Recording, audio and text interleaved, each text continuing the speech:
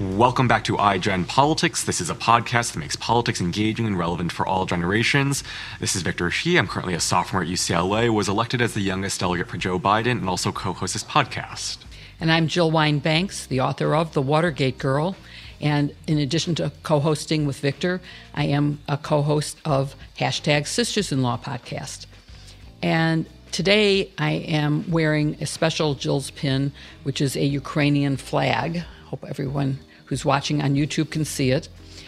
For more than 2 weeks, the nation has witnessed Vladimir Putin engaging in an unprovoked, unjustified war against Ukraine, an independent democratic country. Heart-wrenching videos are showing us what is happening on the ground and that there is no bottom to how bad things can get to the devastation and what Ukrainians are facing. Ukrainian mothers are shown using rifles to protect their families. Children in Ukraine are seen walking in totally alone to escape the carnage. They have no food or shelter. There's no gas and electric. It's really a terrible situation, and I can only hope that the images and videos that we are all being shown over the past couple of weeks will inspire us all to take action and protect democracy, both at home and abroad. Victor's and my thoughts and hearts are with the people of Ukraine. I will keep wearing one of my several now Ukrainian Jill's pins until that country is safe and remains a bulwark against Russian aggression. Against the backdrop of such struggle and hardship in Ukraine, the media has been a crucial vehicle through which Americans can get information. One brave American documentary filmmaker has been killed in this conflict, and we mourn his loss and thank those in his country, and hopefully the Russian people, to the extent that Putin hasn't blocked them, who are letting us see the truth about Putin's savagery. Our guest today, MSNBC anchor and host Ayman Mohyeldin, can shed light on the role the media has in covering this conflict, how much attention there should be on the fighting, the humanitarian crisis there, and how much on crises elsewhere. In addition, we'll learn more about Ayman's fascinating time in journalism and cable news. Ayman was born in Egypt and currently hosts Ayman on weekend evenings on MSNBC. Previously, Ayman anchored the weekday afternoon show Ayman Mohyeldin Reports on MSNBC, worked at CNN and Al Jazeera, and was one of the first Western journalists to enter and report on the handing over and trial of the deposed president of Iraq, Saddam Hussein, for crimes against humanity, an experience that will undoubtedly prove helpful as we analyze President Putin's war crimes.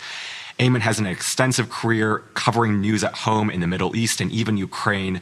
It'll be a great conversation. Thank you, Ayman, for joining us today. We are so grateful to have you on with us today. It's my pleasure. Thanks for having me. Thank you again. And although iGen Politics usually spends time getting to know our guests, today I want to dive right into news from Ukraine because you covered the 2014 Russian attack on Ukraine as an on-the-ground reporter. And now you're covering it as an anchor. And so I want to talk to you more about that news today. And when Putin invaded Crimea in 2014, you were there. You were in Kiev and Donetsk and along the eastern Ukrainian border, covering the events. So first, can you describe, I mean, it's something that I've always wondered, what is it really like when you experience covering a war and this particular Russian invasion of Ukraine? Yeah, I think covering conflict generally is always very difficult because you see the resilience of humanity and you see the best and worst of mankind. And I think that's a consistent theme that I've seen in all the wars that I've covered, from the Middle East to Ukraine and elsewhere. And what was so remarkable about 2014 and how it relates into now is you can almost draw a straight line between what happened in 2014 until today. And it really kind of crystallizes and puts in sharp focus the miscalculation by Vladimir Putin. And what I mean by that is, if you go back to 2014 and you see what the Euromaidan protests were about, this uprising of Ukrainians who wanted to impose a democracy and get rid of a pro-Russian autocrat who was governing Ukraine at the time, you can clearly see a very strong Ukrainian identity, a very young pro-democracy, pro-Western Ukrainian identity take hold in that country. And so over the course of the last 8 years, as somebody who's tracked this story, who's gone back to visit and report it, it's remarkable that Vladimir Putin today in 2022 thought that he can reverse those 8 years of a pro-Ukrainian, very strong nationalistic, very strong democratic identity that had taken hold. And it certainly had its problems, but this identity was so strongly forged in the span of 8 years that he thought, and he still thinks, that he can somehow undo that by the use of military force. So I think for me, it is a continuation of what we've seen over the last 8 years. And the resilience of the Ukrainian people now is on full display. I think as the world is watching and covering this war in real time, everybody's just in awe with everything that the Ukrainians are doing, from the leadership on down to ordinary people. It's interesting because with the advance of social media and the expansion of cable networks, we are seeing it real time, which we didn't see the revolution of dignity real time. And I don't think there was as much attention paid to it. But I think you're right. It's so interesting that Putin did not learn a single thing. On the other hand, he did get away with taking Crimea. He annexed Crimea. So maybe do you think that emboldened him? I think two things emboldened him. I think, and a lot of people have made this parallel, but I think the first actual event was in Syria. I think the fact that he deployed his military and was able to unleash the kind of brutality and barbarism of the Russian military on the people of Aleppo and elsewhere in Syria to prop up a dictator with very little consequence on the international stage, no sanctions or severe sanctions, not this kind of isolation, made him think that there is a military calculation that he can get away with. So that was the first data point that I would point to. And then the invasion of Crimea. Yet despite Crimea happening, despite his invasion of Crimea and the occupation of it, which was not recognized by the world, he was not shunned. Russia was not sanctioned in the same way. You did not strip Russia away from global institutions or cultural events like the way they did, or sporting events the way they've done with FIFA and elsewhere.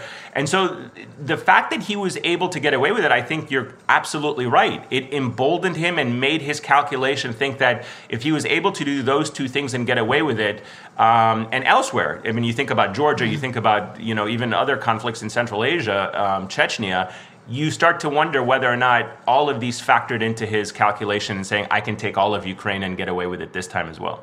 Do you think there was anything particular about the timing? Why did he pick now? And also, do you think he's going to stop with Ukraine?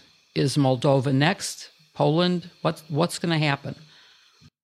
Those are really good questions. In terms of the timing, I personally, I don't have any insight into why he did it now. I relied on a lot of the assessments by the U.S. intelligence and the military, who said either both the conditions in terms of the fighting terrain, the frozen tundra of Ukraine made it easier. It doesn't seem like it's going easy, but it made it easier to move in tanks across the tundra into Ukraine. So there was a logistics military component to it. There were people who were speculating he wanted to do it after the Olympics in Beijing. I think the big picture question about now is why now? And I feel like Ukraine had really turned the corner. I mean, Ukraine, with every subsequent president since 2014, has made clear it no longer wants to be a part of a Russian sphere of influence. And so he was really running out of time, in the sense that if he felt that he can reverse this Ukrainian push to the West, this was the window that he was going to be able to do it. Otherwise, Ukraine, after its next presidential elections, perhaps even after Zelensky,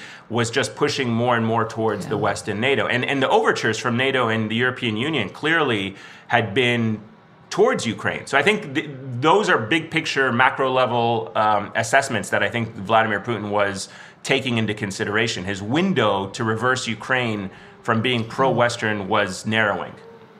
That's a great insight. Yeah. And just to follow up more on Ukraine, it's consumed so much of the world over the past few weeks, and how the media is covering this, I think, is crucial to public support or dismissal of what the administration is doing. So I want to get your perspective on the coverage and the role of journalists on the ground. So maybe first, can you talk about your approach to covering Ukraine now? Yeah, I mean, that's a great question. I appreciate you asking. I mean, I think there's two different things. And as someone who has reported on conflicts on the ground for, almost all of my career, 15 years since 2001, before I became an anchor, I never lose sight of the important work that the reporters on the ground are doing, which is to report for us accurately what they see. But there is something that always is a little bit short-sighted about when you are looking at something so geopolitical like Ukraine by just focusing on the human suffering, the toll that is happening, because that is important to understand as we are seeing. But as Jill was just asking, what is the big picture here? What is something that has happened over the span of 20 years involving Ukraine, NATO, and Russia that we don't understand? And that's what I try to bring a little bit to the reporting, which is taking a step back, trying to look at things from a 35,000-foot level, and trying to analyze the movements and the big picture of what has happened over the span of 20 years, not just the span of these 18 days. So I think the two complement each other, and we have reporters, and we see, unfortunately, the cost that reporters are paying to bring us these stories, and they're extremely important, and we should not lose sight of it. And at the same time, I try to balance out the big picture stuff, and honestly, to try to ask and provide analysis on some difficult questions that we can't lose sight of, about the mistakes that we've made as a country, the double standards in the way that we deal with this particular crisis, how it's covered, the issue of refugees, whether there are underlying currents there. And that's how I kind of see my role in this particular conflict, since I am not there on the ground reporting on the day-to-day war itself. That's such a good approach. And I think, like so many other political issues, it requires a really solid understanding of not just current events, but also the longer history and the context around those events. So I'm wondering, maybe on Twitter, many are saying that while covering Ukraine is necessary, the media should also spend more time covering the conflicts in the Middle East and Africa. Do you agree with that? Yeah, I mean, I don't think of media as a zero-sum game. It doesn't mean that if we're covering Ukraine that we're not covering the Middle East or Africa. I do think there are some structural problems generally across the board in that stories in Europe always get more attention than conflicts in places like Africa. I mean, look, when the Middle East was enraged with war between Libya and Syria and Yemen, all of those got a lot of attention in Western media. Today, coincidentally, is the beginning of the anniversary of the beginning of the Syrian uprising, which led to the Syrian civil war. But the truth is, they definitely got a lot of attention. Those conflicts are now stagnant a little bit. I mean, they're still happening, they're still suffering, there's still conflict and violence, but they have been going on for 10 years, 11 years, and even in some cases, in parts of Africa, longer. So it's important to not lose sight of them. But I think what is jarring is to see a little bit of the double standard in the coverage, which is right now Ukraine is the center of the world's attention, rightfully so. But the question that should be asked is, why is the response to what is happening in Ukraine different? And I go back to some of the questions that we were just discussing. Why wasn't Russia sanctioned when they were carpet bombing Syrians? Why did nobody, express outrage in the same way? Why didn't Europe open its borders and allow Syrian refugees and Afghan refugees to be allowed the same kind of humane, compassionate, expeditious entry into Europe the way that we're seeing happen right now with Ukraine? I think this is the right model. This is the right approach. So I'm not saying this is wrong. I'm saying, no, this is right. The question is, why weren't we doing something similar when we saw the Syrian question? And then the harder question, and again, I want to be careful because I don't want people to perceive this as whataboutism. This is not about whataboutism. This is about learning from our own mistakes and wondering if we are also making mistakes. And I can certainly talk about this, Jill. You certainly know this probably better than I do when it comes to international law and accountability. But we've worked so hard sometimes to undermine international law and the rules-based system. And now we would like to try to use the rules-based system in the International Criminal Court to punish somebody like Vladimir Putin. So it's sometimes we actually shoot ourselves in the foot because we need to use these tools when we can to bring dictators and oppressors like Vladimir Putin to account. But we had a president like Donald Trump who actually sanctioned the ICC because of what it did. And I think those are the things that we sometimes have to not lose sight of and make sure we ask honestly about. So I want to follow up on that because it seems to me that when we're talking about setting things in context, it concerns me is that context, talking about the historical context, that one of the things I'm not hearing very much about the international law. I'm not hearing much about really defining what is a war crime, what's the role of the ICC, what's the limitations on the power of the ICC. And so what do you think? I mean, could not we, you, the media, be doing more to bring about some knowledge about the International Criminal Court, about Russia's being able to veto actions because it's part of the UN, and all the other possibilities, the International Court of Justice. There's many tools. I'm not sure we have all the tools identified, and Victor and I are actually going to do a podcast with an international law of armed conflict expert, because I don't think there is enough of this. And I personally wanted to be more educated, so I'm hoping other people will. But do you think that's one of the missing? Oh, absolutely. And points I applaud you guys for having that conversation. And it's certainly something I try to do on my show and putting the spotlight on it. And I think there's two parallels to draw here. One, if you take a look, so the International Criminal Court, obviously, the way it works is you have to be a signatory to the Rome Statute, which is essentially what created it. And by doing so, you give the court jurisdiction over those who are signatories to the ICC.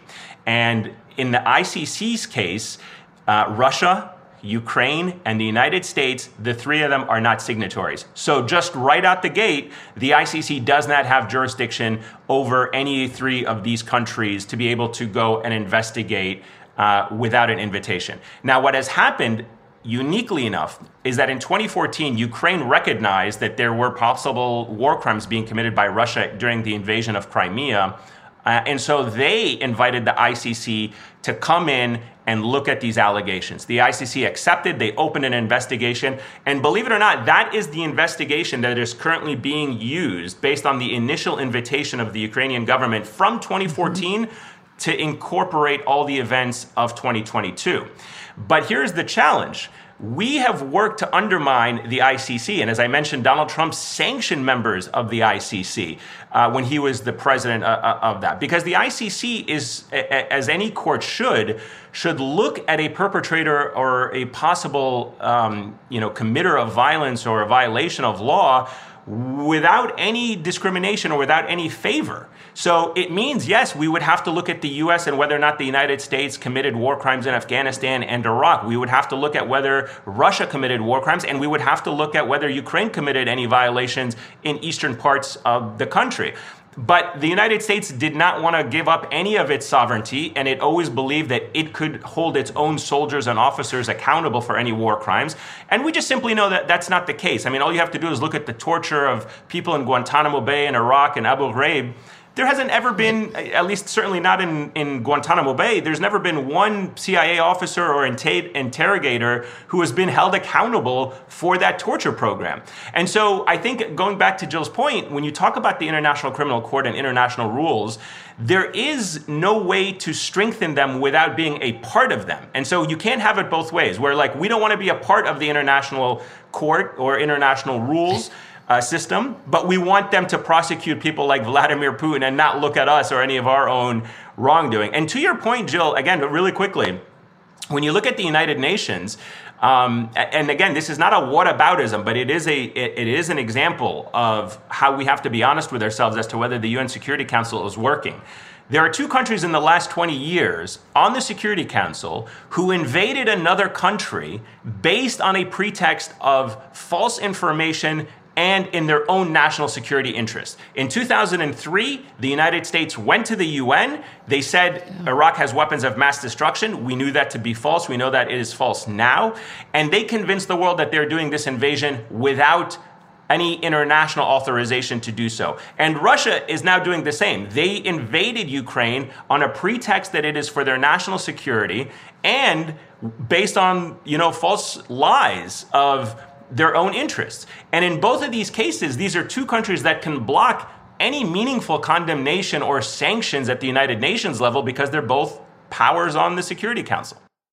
Well, do you think that the U.S. knew when Colin Powell instruction? Do you think he actually lied or that he was misled, misunderstood the surveillance pictures, because that would be very different than Russia now saying, we're helping the Ukrainians, we're going to denazify the government, which is led by a Jewish president. Hard to believe they actually believe that they have to denazify the country, or that it's in their national security interest, that there's any threat posed by Ukraine. So it seems to me there might be some difference there. Completely different in terms of the procedures of how they make decisions. I mean, at the end of the day, we think of ourselves as a democracy where there is debate and there's a robust challenging of evidence. I haven't been privy to any of the meetings of what Colin Powell was told and what he wasn't told, and how much he was skeptical of the intelligence that was presented to him. And look, 2020 is hindsight. Sorry, when you look back at these things, it's always perfect, right? Hindsight is 2020. But the point I want to say is, we know now that there was enough skepticism back in 2003, but we were so caught up in the post 9/11 world and just the paranoia that Iraq had weapons of mass destruction. But if you really looked at what was emerging around the time that the American administration, and specifically people like Dick Cheney, Paul Wolfowitz, and others were pushing about Iraq, it was clear that the evidence was not strong enough to lead to an invasion and ultimate occupation and the killing of hundreds of thousands of people. So in my opinion right now, I'm not saying that what Russia is doing is similar. I'm saying about the rules-based system. The international rules-based system cannot be strengthened if the two major superpowers in the world are undermining and violating them without any consequence. And I think for me, that's really the most important thing. I mean, there's so many other examples of countries engaged in human rights abuses that go unpunished. So it's not to single them out, it's just to draw the parallels of how, in order for international law to work and to have strong international institutions that hold people accountable, you have to treat them equally across the board, irrespective of who has a veto power and who doesn't. So let me go to a different part of the coverage of my dog, a different part of the coverage of the war, and that is the risk to the reporters on the ground. You certainly face that. Sadly, we now know that at least one journalist, a documentarian, has been killed in action, Brent Renaud, and a Fox reporter has been seriously injured and is hospitalized. And I suspect there will be more, because Russia is sending attacks right into places where the reporters are. They're attacking apartment buildings. That's not my dog. Yeah, sorry, I apologize. That's my dog. Oh, good. I'm glad. He's answering mine. I love it. Maybe we can introduce them. They'll be friends. Anyway, so how do you deal with that when you're in that situation? I mean, when you have bombs exploding behind you, when you have innocent civilians fleeing. Let's talk about the bombs first, and how the physical danger and how you deal with that. So, I think that in the life of every journalist who covers conflict zones, there comes a moment, and it's usually just a once in a lifetime, or at least once in a generation type of self-reflection, where you say, is what I am doing worth risking my life? And young journalists certainly ask that question when they start, because they believe that what they're doing is important.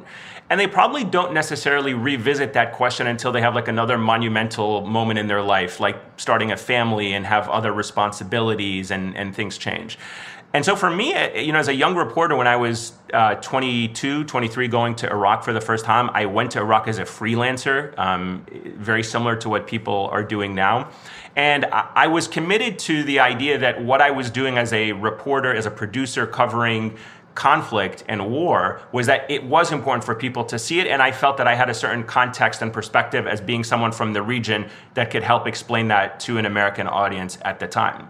And I didn't revisit the issue of whether or not I wanted to be committed to being a war reporter or a conflict reporter until I had children of my own, and I started weighing the risks of, like, do I want to risk my life for that? And so I never lose sight of how dangerous it is for the reporters there on the ground. And as you mentioned, we've already gotten tragic reports of reporters being killed in Ukraine, as we saw in Syria, as we saw in Libya, because these reporters fundamentally believe that what they are doing is beyond essential, that it is a lifeline to democracies to see what is happening on the ground and for humanity to be able to see these images.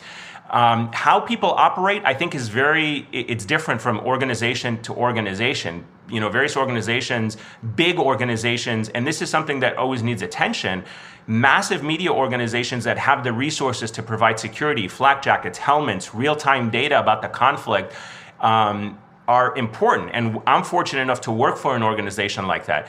But as I mentioned, I started out as a freelancer in Iraq, where I know what the costs of being a young reporter who wants to see this, wants to document it, wants to write about it, without the backing of a massive major news organization to be able to provide some of these resources. So I think we collectively as a society should never lose sight of the importance of that. And that's why I think it's so disheartening sometimes when you hear politicians talking about the fake news media and talking about trying to just brandish journalists as enemy of the state and calling for them to be beaten and arrested.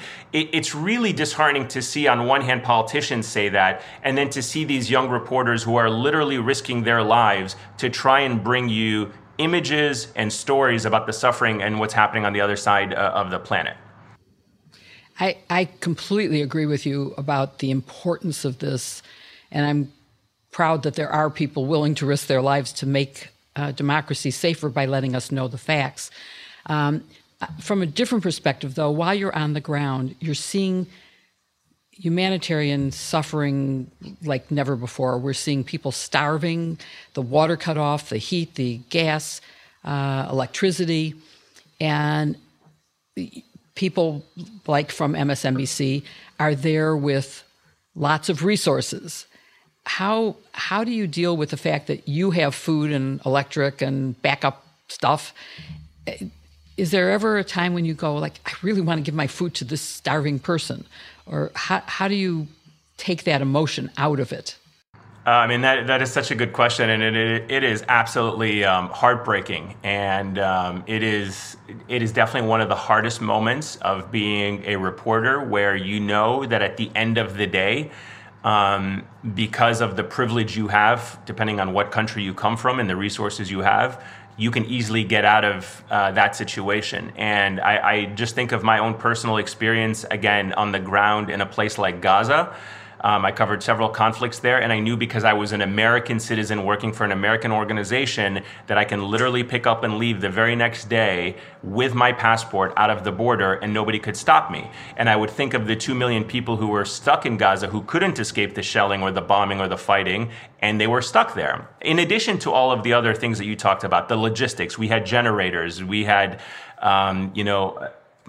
money that we could use to buy food and access to bringing equipment in. So it is definitely one of the most challenging parts, but I think the most important thing as a reporter is to be humble and to not lose sight of why you are there, and see how you can help the people there with your reporting, which is the most important thing. If you can show the world what Ukrainians are experiencing now in real time, you can help mobilize the world in a humanitarian way.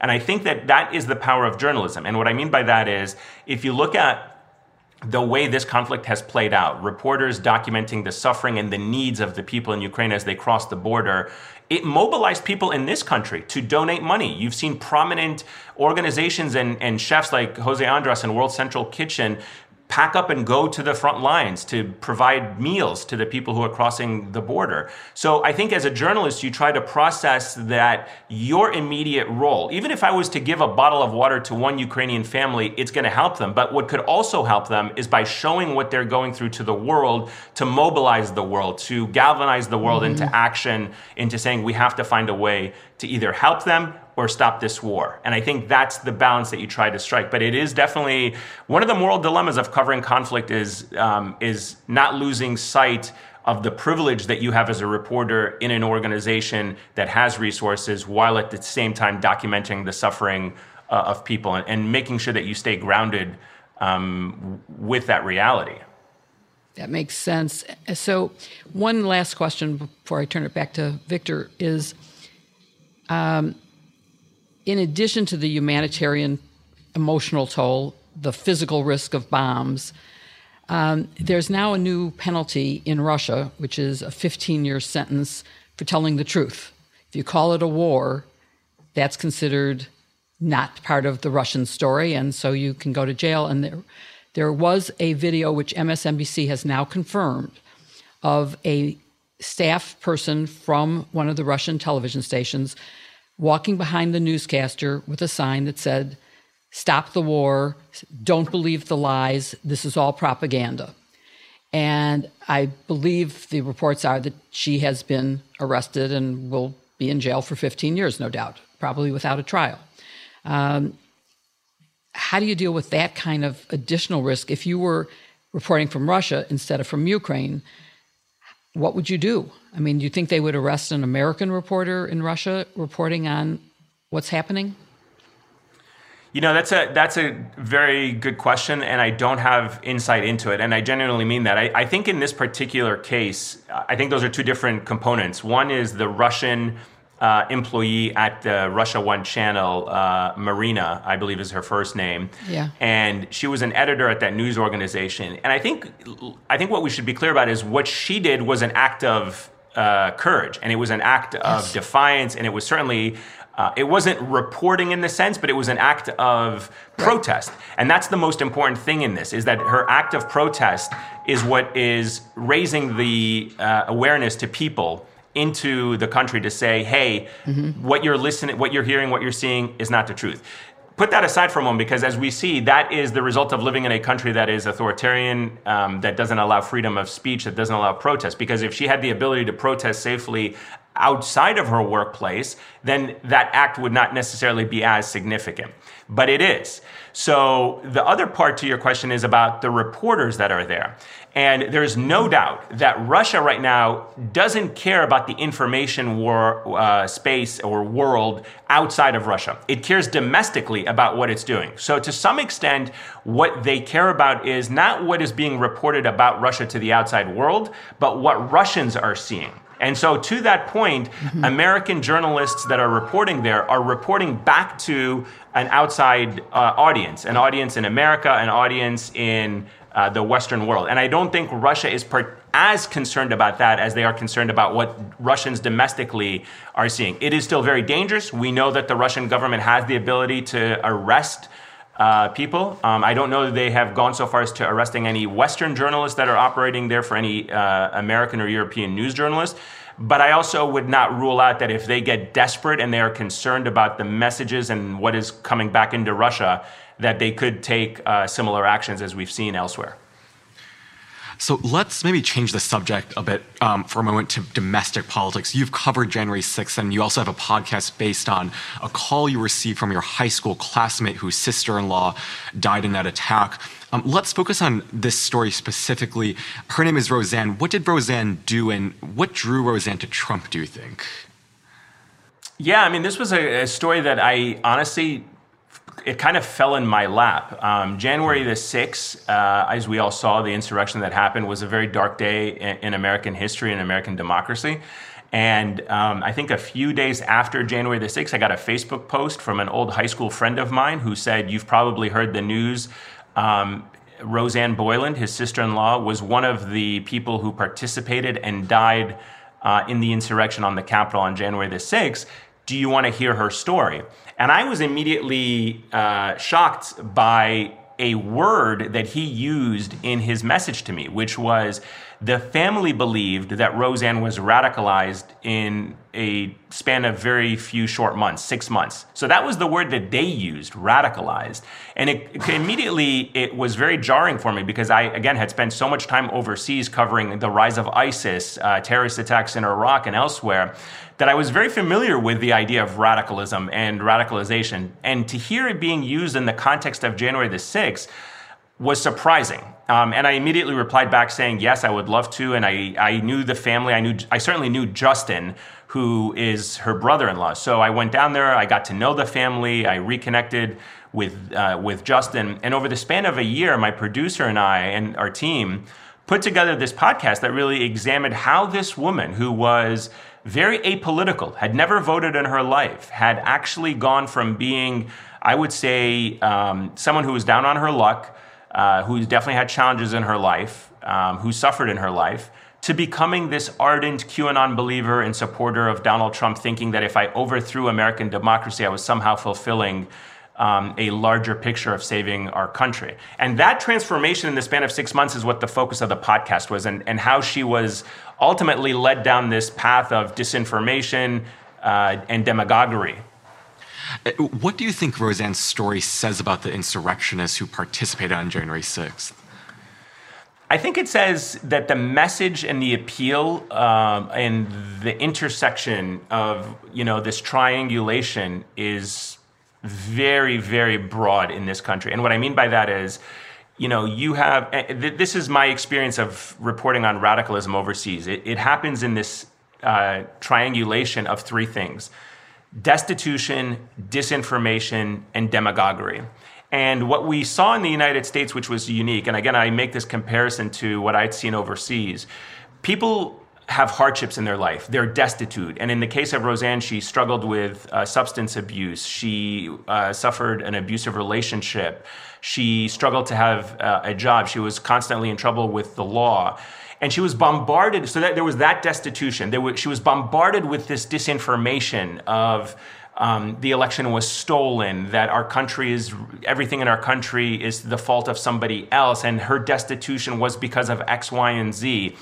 And what was unique in America that I think America did not have on a national level, and certainly not at such a powerful position as a president, was a demagogue. You had Donald Trump emerge on the scene who said, your problems, I alone can fix them. If you follow me, we can save our country. If I shoot somebody on Fifth Avenue, my followers won't care. And so it was this transformation of taking a person who was destitute, bombarding them with disinformation about the problems in our society and our country, and then following a leader who says, if you walk with me to January 6th, if we stop this election, we can save our country. We can give your life that has not had much purpose for the last several years a newfound purpose. We can, as QAnon believers like to say, save the children, because at the end of the day, they believe in this conspiracy that children are being sexually abused and trafficked by the elite.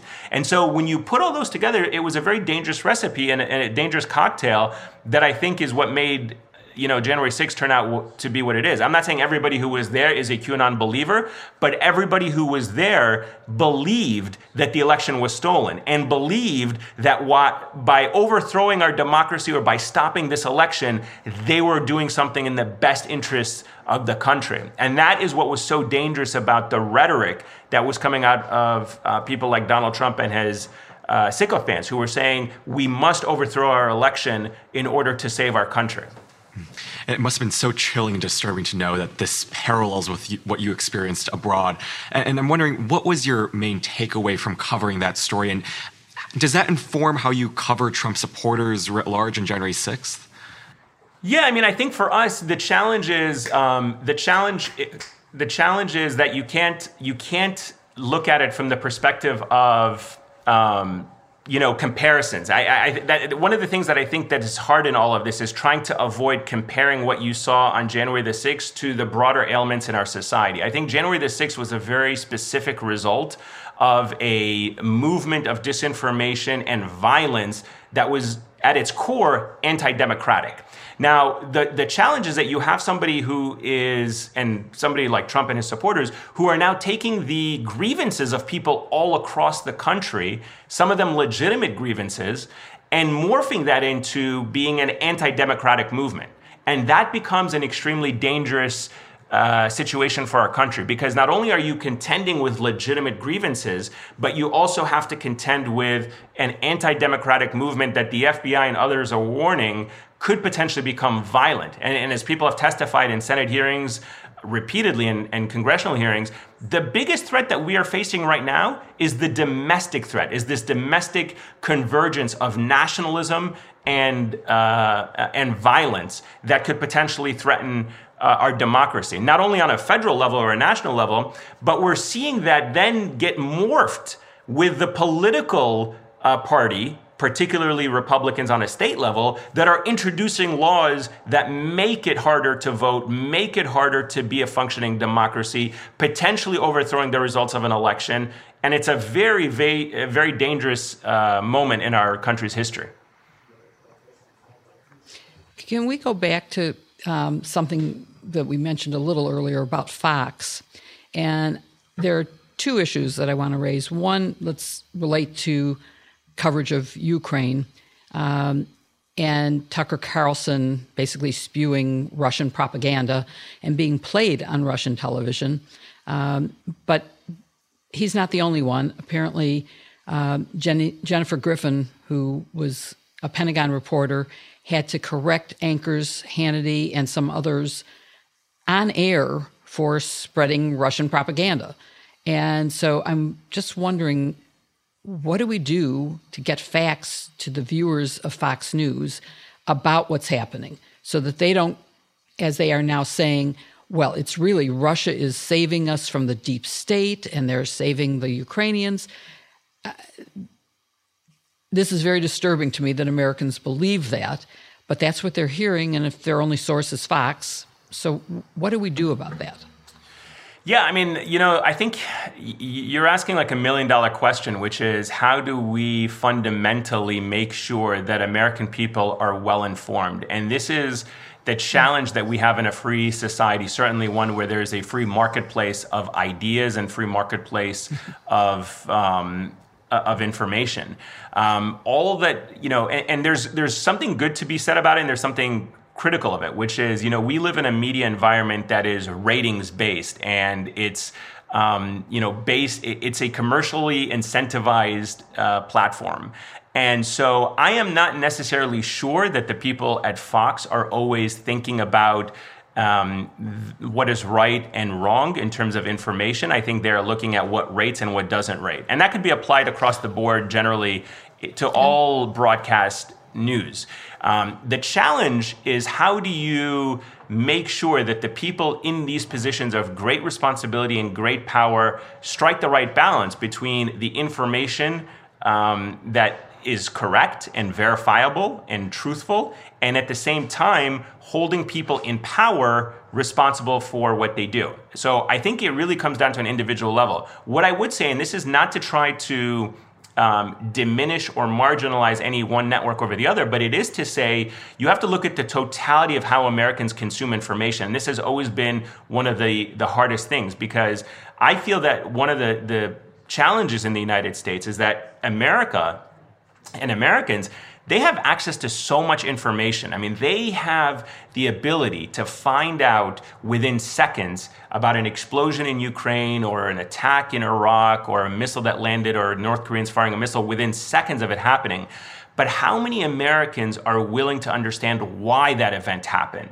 And I think a lot of that has to also be the responsibility of consumers of news. It can't just simply be that you sit at home and say, I'm going to watch Fox because that is all, or MSNBC or CNN, because that is all I know how to watch, and be lazy about it. Our citizenry is evolving. Our democracy is evolving. Our citizenry requires more participation. So if you are just saying, I'm going to sit and watch Fox News all day, that is on you. There is no excuse to say, I want to find out a variety of news information sources to be able to understand better what is happening. And if you don't want to understand it, it says more about you than it says about the people at Fox who are running a business and are trying to put out a product that they think is going to appeal to a mass audience. That's on them for sure. But more importantly, you as a citizen have the responsibility and the requirement to say, okay, I'll listen to Fox News, but I'll also watch X, Y, and Z. I can now follow Ukrainian reporters on the ground. So if I don't even want to listen from, American reporters or see how they're covering it, there are English language websites in Ukraine that are documenting this in real time. You can actually follow people, ordinary citizens who are engaged in citizen journalism that are providing real-time information about what is happening on the ground with their own social media accounts and what have you. So I'm a person who, when people criticize the media, I accept that criticism. We have a lot to learn. We have a lot to do better. But I am also a person who says it's also on the citizens. If you are engaged in your democracy and you care about your democracy, you also have a responsibility to make sure that you are diversifying your news sources and not just relying on one.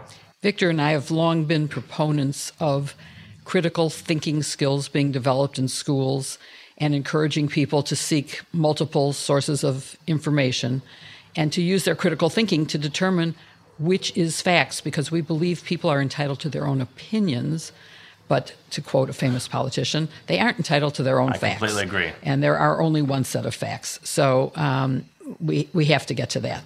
And I think, on the whole, people are better off watching MSNBC and CNN for factual accounts. I am encouraged. We had S.E. Cupp as a guest this week. And from her, I'm so worried about Fox and misleading Americans. And she said, even though they have such high ratings, it's really a teeny percentage of Americans who actually get their news from Fox. A smaller percent who get it from CNN and MSNBC, but still, it's not where most people are getting their news. So that's sort of a relief. Unfortunately, a lot of them are getting it from fake news on social media, so I'm not sure that helps. But before we run out of time, and I know we wanted to go into your background, which is quite amazing, and just let me at least summarize it so that people will maybe know more about you. You were born in Egypt to an Egyptian father and a Palestinian mother. You moved to Georgia at the age of 5. So I'm not sure do you remember Egypt at all? Yeah, actually, just a slight correction on that. So I was born in Egypt, and at the age of 5, we first moved to Detroit, Michigan. Detroit. And so, okay. Yeah, our first entry point into the United States was Detroit, Michigan. So I grew up as a Detroit Lions, Detroit Red Wings, Detroit Pistons fans in the 80s, and I unfortunately watched the Chicago Bulls beat the Pistons in the 80s for a long time. But yeah, exactly. But then I ultimately, my parents moved to Georgia, and I went to high school in Georgia. So, and then after... You knew about the high school. Yeah, so I was in high school in Georgia, and that's my connection to Georgia. And then I went to university in Washington, D.C. at American University. As soon as I was done with college, I started working as a journalist, and I moved overseas because, unfortunately, when I was in college, 9/11 happened, and it changed the trajectory of my life. Yeah. Well, you mentioned your sports affiliations, but you also have an older brother who was a star of the Atlanta Silverbacks, a soccer star. He played professional soccer. He's now a neurosurgeon. Your father is a CPA in Marietta, Georgia. My father was a CPA too. And so how did you get this interest in journalism? How did you decide to switch from... Yeah, I mean, so it was first of all, my parents like to joke that my brother has a PhD and an MD, so he's a neurobiologist as well as a neurosurgeon. And so my parents like to joke that, we have 2 doctors in the family, but both degrees are with my brother. Well, you have a master's degree. Let's not undermine that. I do. But when you're an immigrant family, especially from the Middle East, the threshold is not about degrees as much as it is about doctors, engineers, and lawyers, which unfortunately I was not one of them. So, but I think now they definitely take a little bit of pride in being able to see me on TV. But, I grew up going back and forth between the Middle East and the United States, certainly summers and what have you, and family.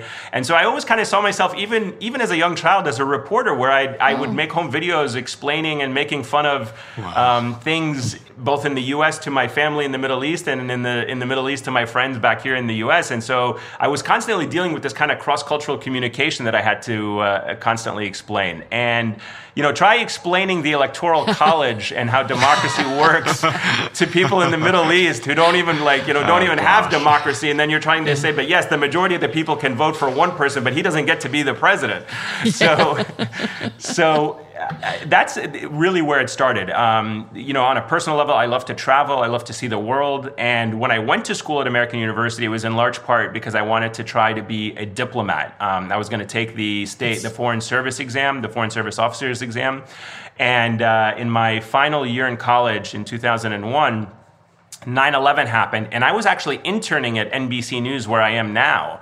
Very entry-level job. It was a great experience, but I didn't think it was going to be a career. What happened was after 9/11, they didn't have any producers who spoke Arabic. And so I was kind of plucked out of being an intern or a desk assistant and thrown into the mix of investigative reporting into 9/11 using my Arabic, helping producers with translation work and documentation, and mostly in that space.